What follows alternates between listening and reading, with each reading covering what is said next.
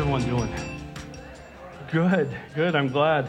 It's always a blessing to get the opportunity to open God's Word to everybody. And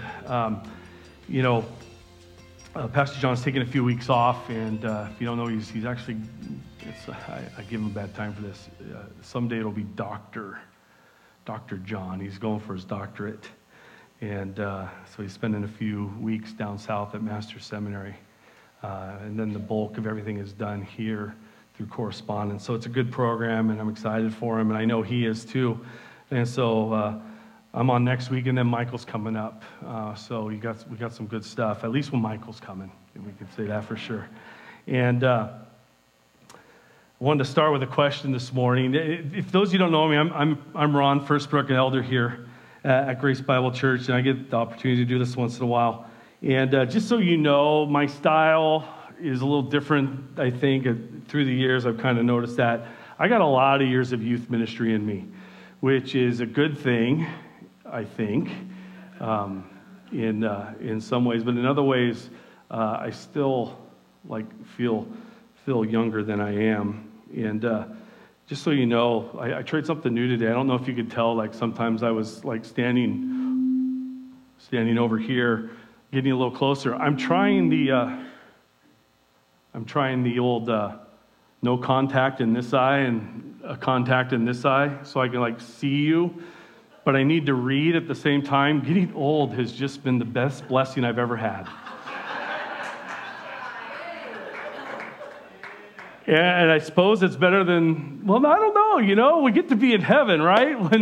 When our time is done. But I just feel like the last year and a half, 2 years has been something. And Lloyd, you are like my example of someone who serves well and into the years God has given you, and you keep in shape. And I know you've encouraged me with different things like, Ron, just get walking a little bit. You don't have to set a record tomorrow, which is hard for me.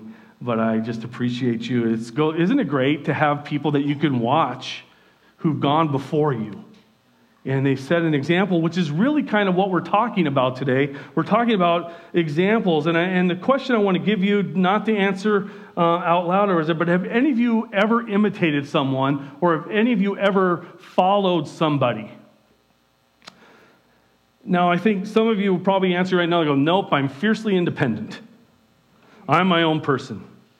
And I think sometimes as we do get older, we tend to be a little bit more comfortable in our skin. We tend to get a little more comfortable with who we are.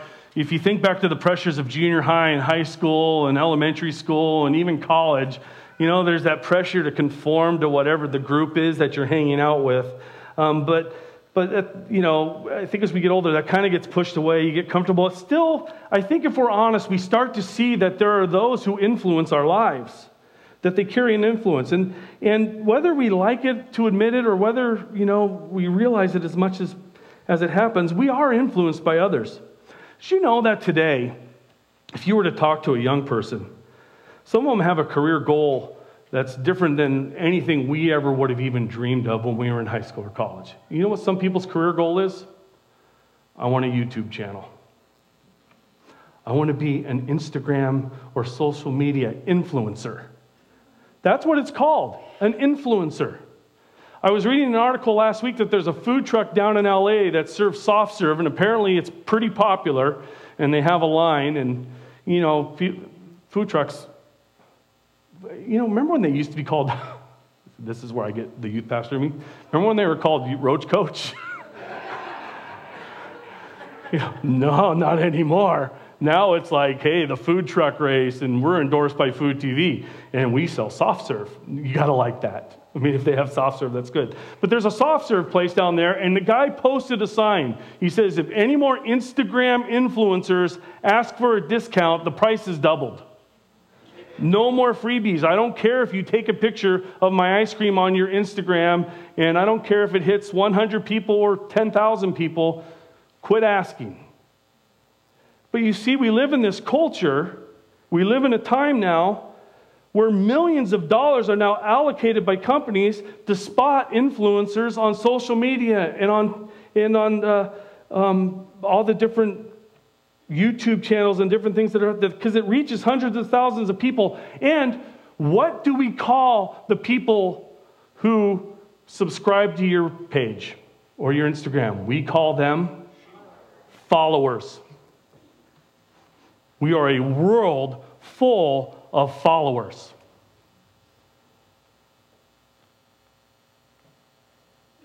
Amen. Yeah, thank you. So we do. If we look back on our lives, we find that we did imitate people. We have been influenced by someone or something. If you're a musician, and I can speak a little of this, I guarantee your singing style, your playing style has been influenced by other musicians, a type of music you like. Artists and animators will credit other artists as an influence on their style. In your job, I bet you had a mentor at some point. And I always think back that in the 80s, I had a pretty nice mullet at one point. And then I saw a movie called Top Gun, and I went high and tight the next day. It was a big influence. You see, these things, we copy someone. And don't, hey, you all laugh at me. Don't tell me that, ladies, you never went and got like the haircut that's, was popular at the time. Or guys, the same thing. We are influenced. But now I ask this, at the basic core of who we are, what is a Christian? What is the basic definition of a Christian? A follower of Jesus Christ. A follower of Christ. And so for 2,000 years, Christ died, he rose again, the church starts. And God in his grace and mercy from every tribe, tongue, and nation, it says, God has produced by his grace followers. And that's who we are. And so today, let's look at our example of who we're to follow in 1 Peter chapter 2. Starting at verse 21. And we're jumping in the middle of context, and I apologize for that, but that's kind of what happens when you're a 1 to 2 Sunday kind of message. Verse 21. For to this you have been called, because Christ also suffered for you, leaving you an example so that you might follow in his steps. He committed no sin, neither was deceit found in his mouth. When he was reviled, he did not revile in return. When he suffered, he did not threaten, but continued entrusting himself to him who judges justly. He himself bore our sins in his body on the tree, that we might die to sin and live to righteousness. By his wounds you have been healed. For you were straying like sheep, but have now returned to the shepherd and overseer of your souls. Today in our passage that we just read, I want to look and focus on 3 things. And this is what it is. Christ died and he suffered for us, leaving us an example to follow so that, 1, we would follow in his steps. The second would be this, that we would die to sin and live to righteousness. And 3, that we would find healing in his wounds. So let's dig in. Let's start with number 1. Christ died and suffered for us and left us an example so that we would follow in his steps. You see what we just read? For to this you have been called, because Christ also suffered for you, leaving you an example so that you might follow in his steps. The first thing you can't help but see is in this book, Peter here is talking to Christians who it says they were dispersed and they were undergoing persecution. And as they were dispersed and moved around, Christianity was starting to take root, and persecution for the faith and for following Christ was starting. And here it says, it says, Christ suffered. For this you have been called. You have been called for a purpose, because Christ also suffered for you. Well, what is this suffering of Christ? What do you guys think it is? It's the cross. Christ suffered on the cross. Jesus Christ suffered unto death, and he did it for us. That's what it says. Christ suffered for you.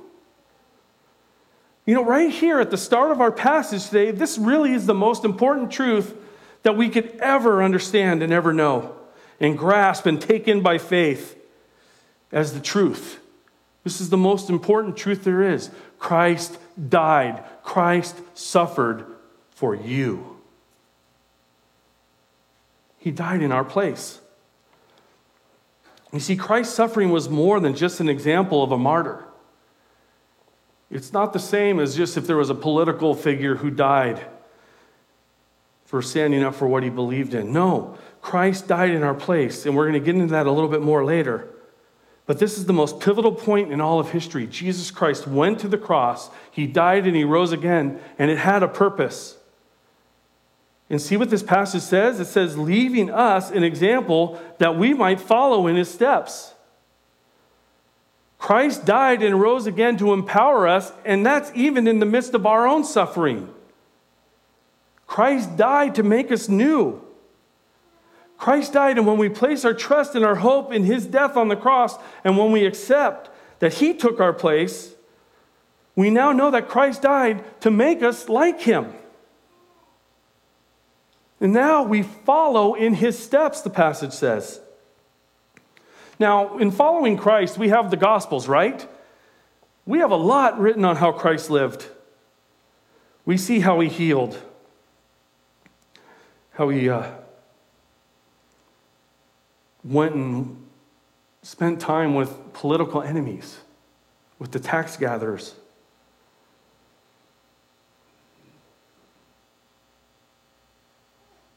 And yet, we also see this, that Christ, we learn a lot in his death.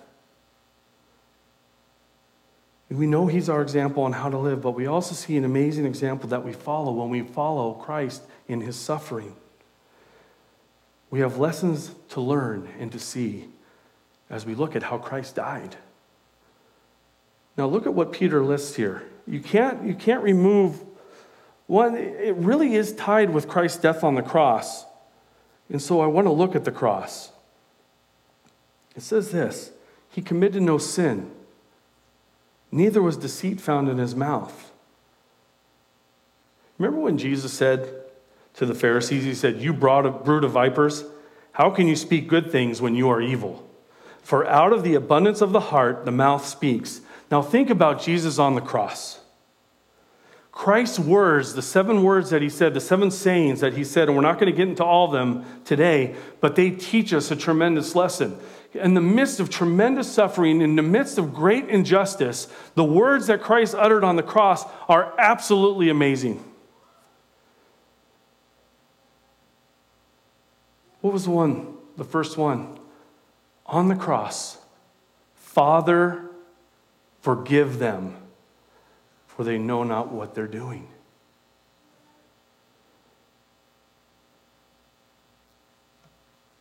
Let that sink in for a moment. In this act of injustice, in the midst of tremendous torture, cruel, cruel humiliation, there's no hatred, there's no anger, there's no violence. And what do we see in the heart of Jesus Christ at this time? Forgiveness. We just sang, this is amazing grace. That's amazing. You want proof of Jesus' deity? You want to know that he was fully God and fully man? We see it in the cross. Oh, he suffered. He felt anguish. You want to see his deity? He had forgiveness in his heart.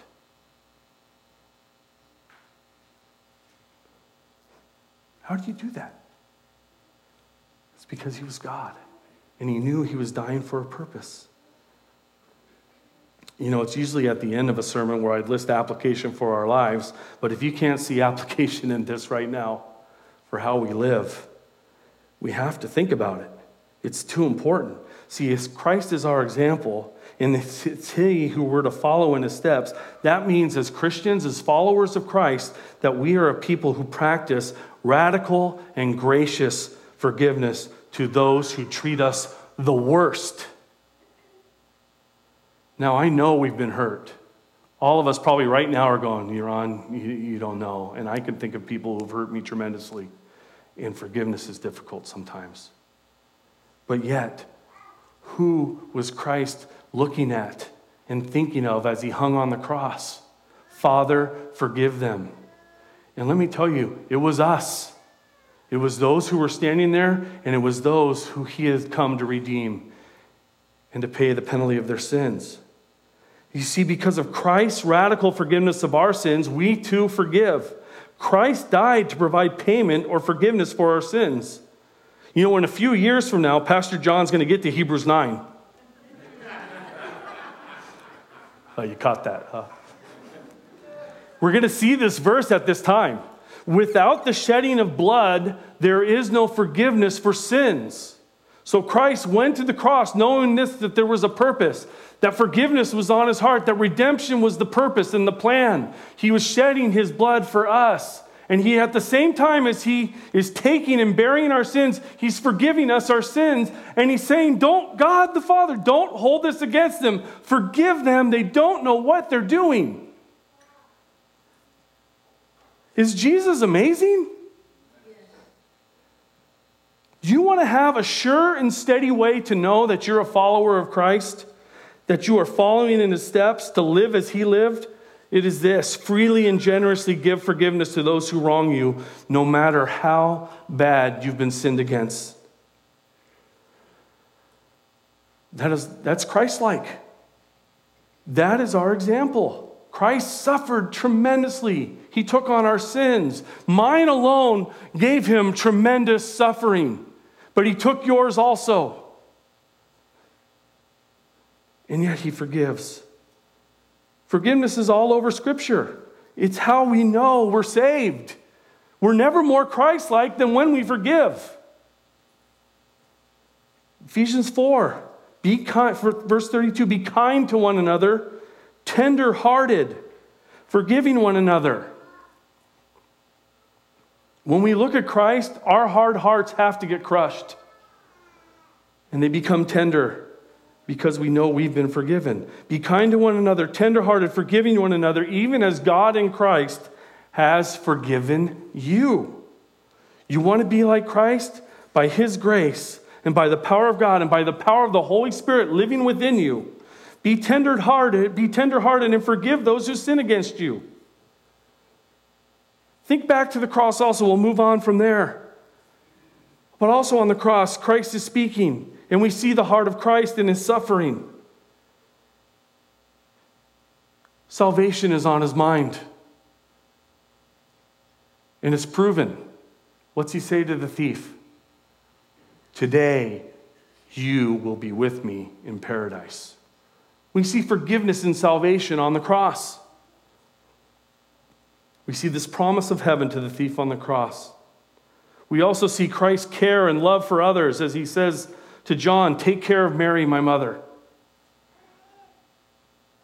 And then in the end of all his suffering, he says this, it's paid in full. It is finished.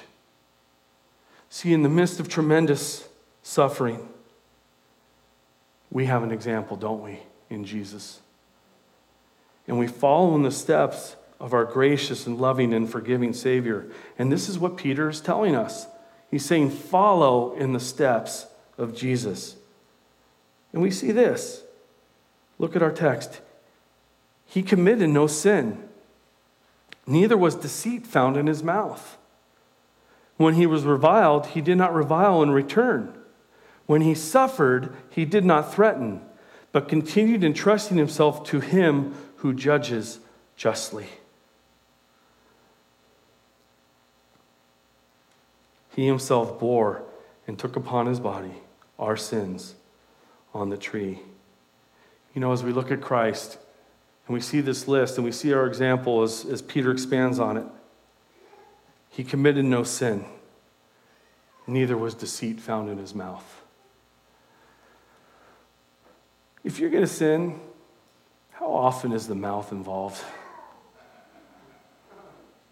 A lot. Yeah, certainly we have sins of the mind, right? And we think some things, but oftentimes what we're thinking is what we just want to say anyways. And that reveals our heart.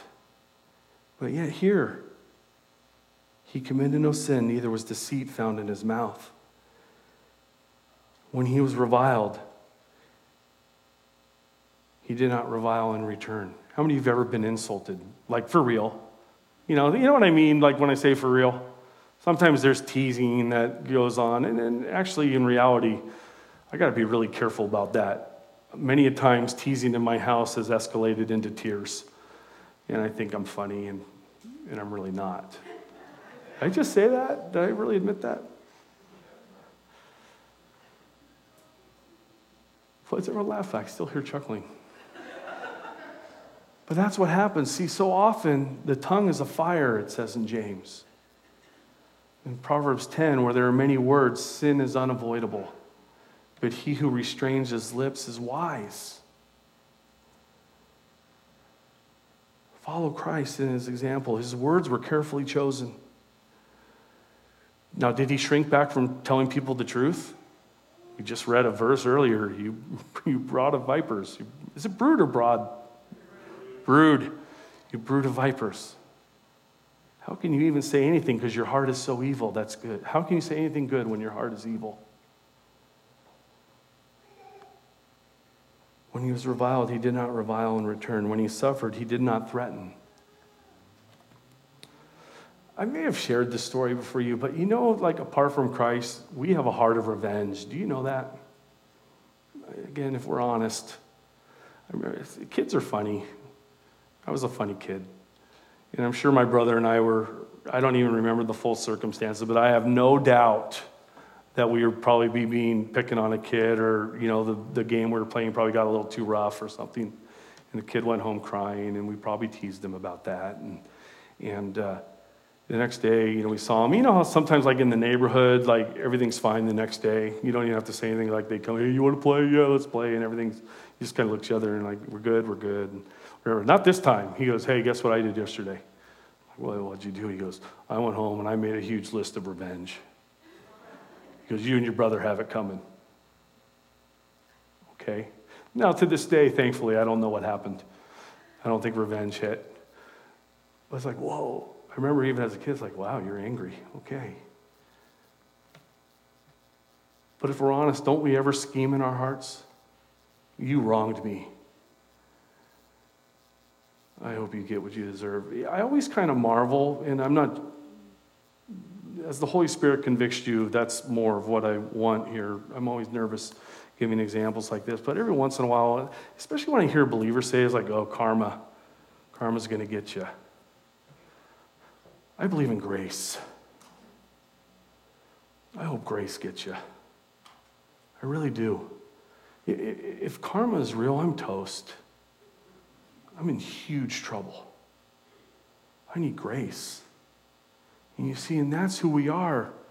We have to have a different mindset than the world. Let's pray that grace comes in, that grace floods in on those who wrong us. That's what Jesus is our example. He doesn't hold sin against us. He bore it. He took it. And yeah, I know that you probably have toxic people in your life who just beat you down. But yet, fix your eyes. We'll get this in Hebrews 2. Fix your eyes on Jesus, the author and the perfecter of our faith. And as we keep our eyes on Christ, when these attacks happen, when we're wronged, we sit there and go, yes, I'm being wronged, but I wronged my Savior and he forgives me, so I forgive you. This is what we're called to do. Do you see how Christ is our example? And we see it on the cross. And the second is this: Christ died. Christ suffered. And he suffered for us and left us an example for this, that we would die to sin and live to righteousness. Christ bore our sins for this purpose, that sin would die in us and righteousness would thrive and live. You see, when we see the statement that he bore our sins, this is the truth of Christ's substitutionary atonement. Now, I know, big words. Substitutionary atonement. It means this simply: he took our place. Christ died for us. Christ died for you. What you should have had, Christ took. When I played sports, I still am. I was about to say I used to be competitive. I'm still actually very competitive. And it just moves over to board games in my current condition. And but when I played sports, I hated being substituted. So I was a soccer player, and I had this. My coach was from Scotland, so he had that was poor. But he would yell out when the play would stop. He'd, "Substitution referee!" And he would say that, and man, I'd be like, "Oh no, substitution!" I would turn my back to him, I'm like, avoid eye contact. If I don't look at him, he won't even think about me. I don't want to leave the game. And he would say, "Okay, Firstbrook, you're out." I'm like, "No, I want to play. I didn't like being substituted. I still feel good." And hold on, I'm not breathing heavy, even though your face is flushed and you're dying and you don't have a breath in you. And it was probably right to be substituted, but I could not stand it. I did not want to get taken out of the game. I was too competitive. I had too much pride. I wanted to score the goal. I needed to play. This, though, is different. This is the greatest substitution that any of us have ever had. You see, I stood condemned. I was dead in my grave, deserving of punishment and wrath. Because apart from Christ, I'm wicked. All of us are just mere moments away from eternal judgment apart from Christ. But it says this, God being rich in mercy, he proclaimed and he yelled something out, substitution. He said, "Ron, I'm subbing for you. You're mine." He said, "Darren, you're mine. Gary, you're mine. Janet, you're mine. You're out of the game. You're out of the punishment game." Substitution. Well, who's coming in for me? My son. Jesus is coming in. Substitution.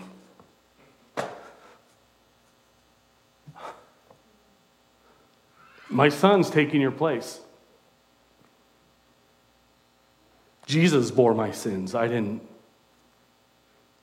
Today, if your faith is in Christ, God proclaimed this substitution. You're mine. It's what we see in the scriptures. Isaiah 53:6. All we like sheep have gone astray.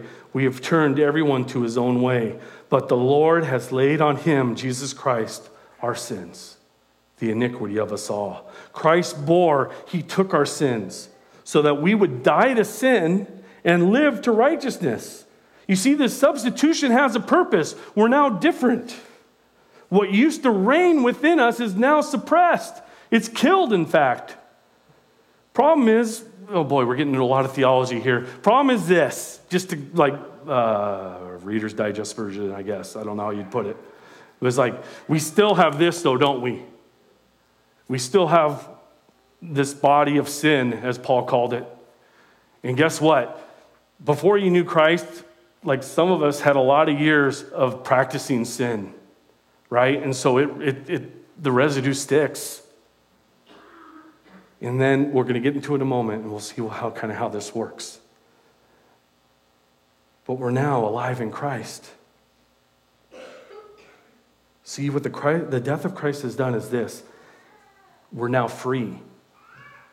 We're now finally free to do what's right. Scripture says, there is none righteous, no, not one. The verse we just saw before, all we like sheep have gone astray, and we've turned our own way. But the Lord has laid on him the iniquity of us all. You see, on our own, we're lost and we're in bondage. But now in Christ, the chains have been removed and we're now free to live righteously because of Jesus Christ. And so now, guess what? We get to leave our past with God. We no longer carry the burden of our sins because Christ bore our sins in his body on the cross. Christ proclaimed this. He said, "It is finished. It's paid in full." And this is great news. We have freedom from sin. We have freedom from guilt. But there's extra good news in this. And that's this. We now have a life that is enabled to live right. Or to live righteously. Now, would it be good news if the Bible said Christ's death took away the guilt of sin, but it still left us enslaved to its power?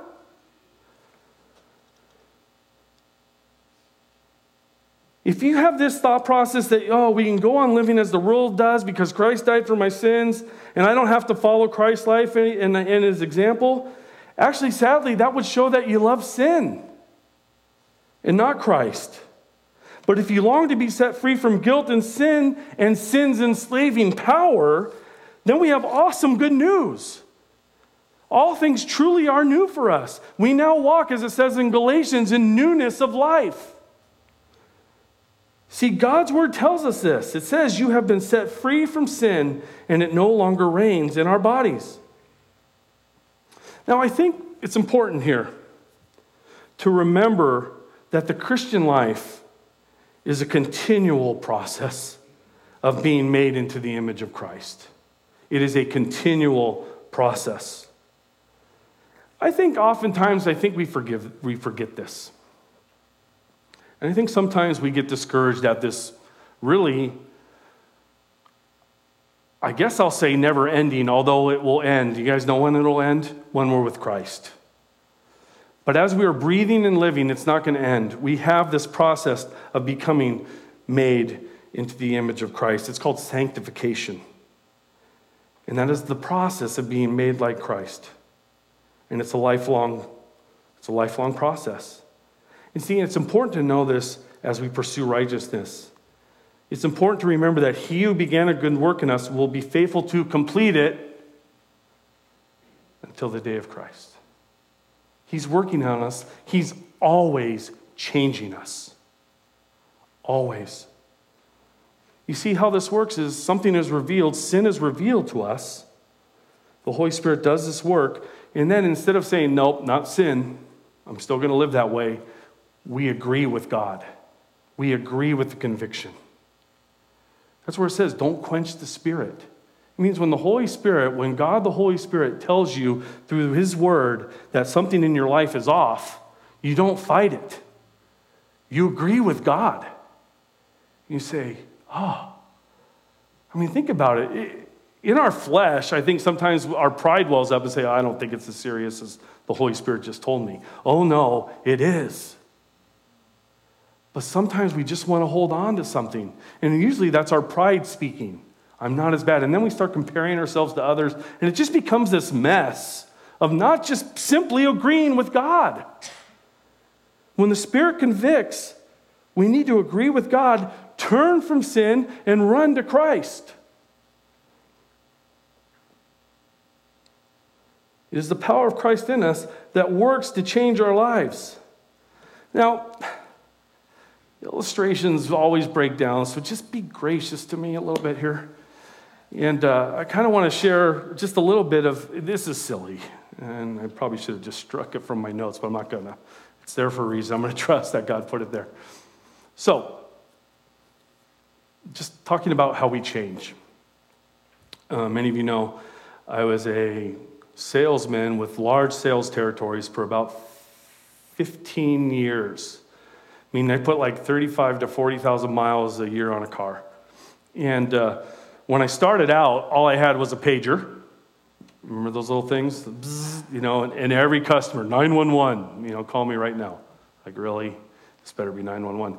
And you know what I would do? I'd actually, because I hated payphones, for kind of a germaphobe, and I'd find a hotel that had a whole bunch of payphones. And you would see salespeople at lunch hour going in.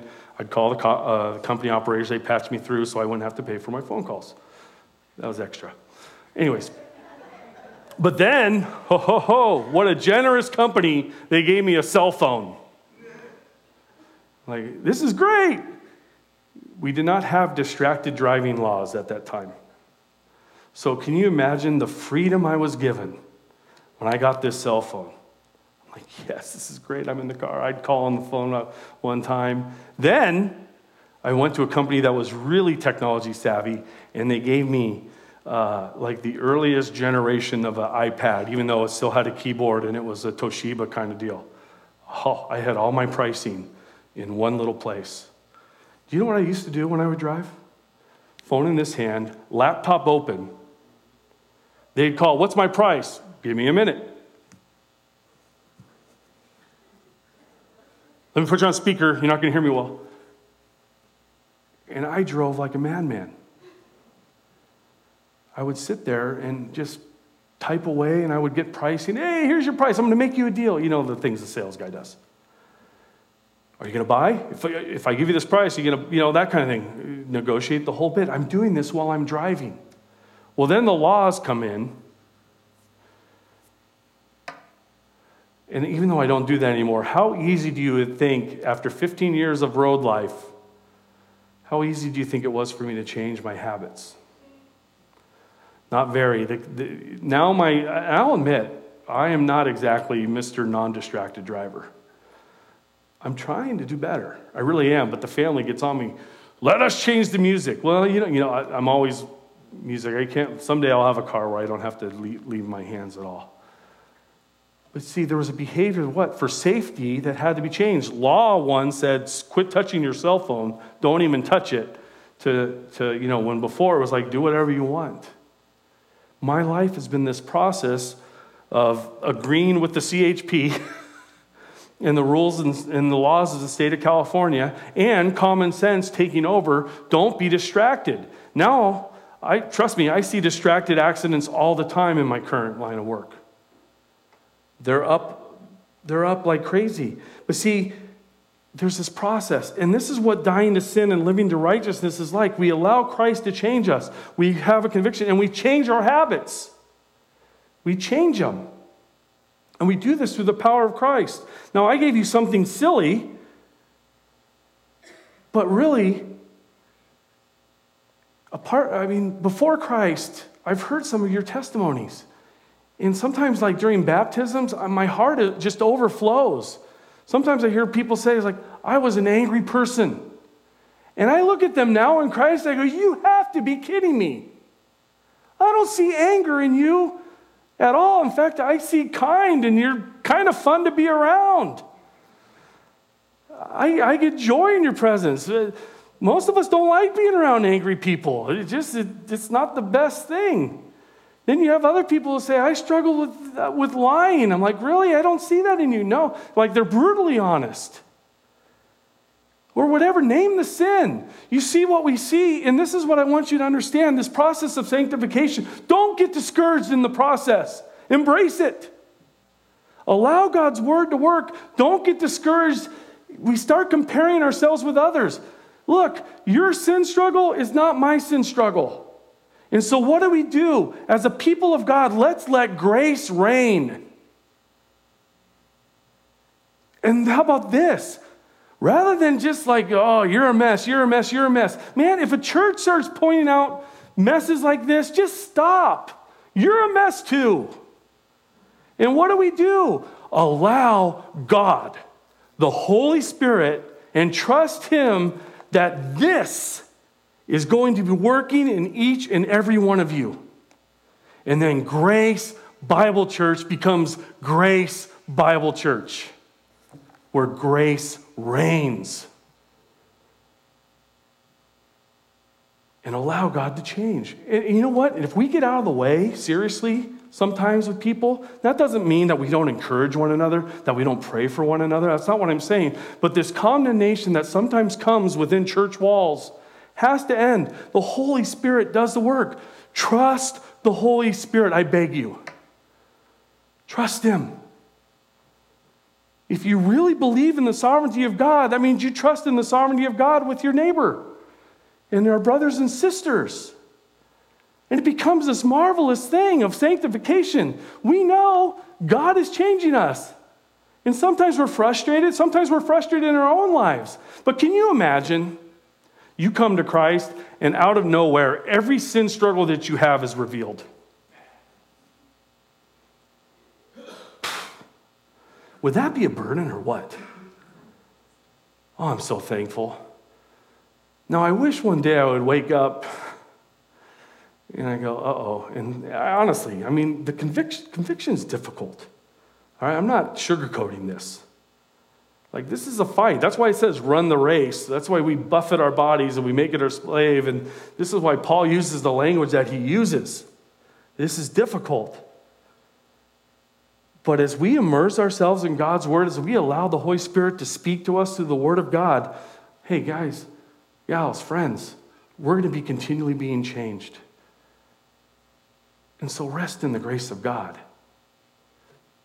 Rest in it. But don't let this become a license where you just go, no point in steering now. No, allow God's word to work and trust that it's working in your brothers and sisters. I was joking with Karen even this morning. You know, friends, if you want your spouse to change, and you know, we were joking, we can smile about it now, but sometimes it's not so smiley in the First Brick House. Well, I'll say, I don't know if I've ever really changed Karen. I'm not so sure Karen's ever changed me. But I can say this, God's word has changed us through the years. Grace. Gracefully or trust in the sovereignty of God with your spouse and your children. And if someone's not saved, proclaim grace. Show them the cross. Show them the goodness and the greatness of Jesus. Allow Christ to keep changing you. Realize that conviction of sin is a gift. And Christ is good, and God is good to reveal sin in our lives so that we would turn from it and be more and more like Christ as we live out our days. And then finally, number 3. I'll just quickly hit this. Christ died and left us an example that we would find healing in his wounds. Christ lived and suffered and died for us so that we would be healed. The cross makes us new. The cross heals us. See, look at our verses. By his wounds, by his death, you have been healed. For you were straying like sheep, but have now returned to the shepherd and overseer of your souls. You see, through the cross, through the life of power of Christ in us, we're exactly where we need to be. We are with our shepherd, who oversees and cares for our soul. And it's great. If you look at this passage, it doesn't say, it's great that it doesn't say, hey, healing is possible. It doesn't say healing might happen. And this is not talking about physical healing of our infirmities and such. Although God, he does heal us from these things. I've heard miraculous testimonies that I absolutely 100% say God healed you physically. But what is the most important healing that we have? We were dead in our trespasses and sin, but in Christ we've been made alive. By his wounds we are healed. And this healing is a spiritual and absolute healing, and it was accomplished on the cross by Jesus Christ. So now we have a testimony to proclaim to others. We can share our freedom. We can say, I've been healed by the work of Jesus Christ on the cross. And now we do truly walk in newness of life.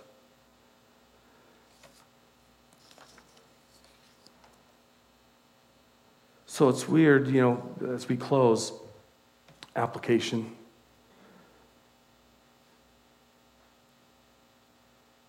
I'm just going to mention a few things, but I'm going to trust, again, as I just preached, allow the Holy Spirit to provide your application. Are you following Christ? Do you follow his example? I would say this. 1, give thanks from where you were to where you are today, and by faith, know where he's going to take you. I'm going to leave it at that.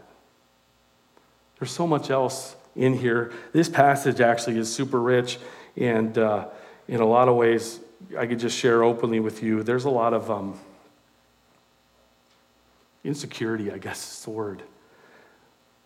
Like when you get something this rich, you just go, oh, I could go here, I could go there. God, I mean, this is such a text. But I'm going to trust that God, by his mercy, will speak to us through his word this morning wherever we need to be. If you don't know Jesus, I pray that you saw Jesus today and you saw a Savior who died for your sins.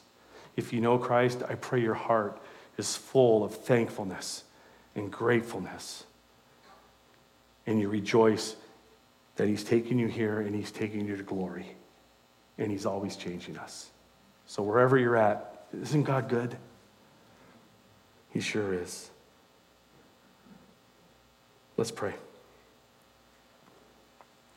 Father, we thank you for this morning. Lord, thank you for those who are here. Father, we'd pray for those who were unable to make it today. Lord, we know there's lots of vacations and the summer is full of activity. Father, be with those who are not here with us for various reasons. Lord, thank you for your love for them. Lord, thank you for your love for your church and your people. And Father, I just thank you for this particular body. Father, I pray that we would be a people who are forgiving and gracious to one another, and that we realize that we act this way because of all you've done for us. Thank you for the cross. That on the cross, you took our sins, you bore our sins. And Lord, that for us who know you, you yield substitution. And you sent Jesus to take on our punishment that we deserved. The completely holy died for the unholy. Thank you for your amazing grace. Give us hearts of love, forgiveness, compassion. May we truly be a people and a church that follow in the footsteps of Jesus Christ, following his example in all we say and do. It's in Jesus' name we pray. Amen.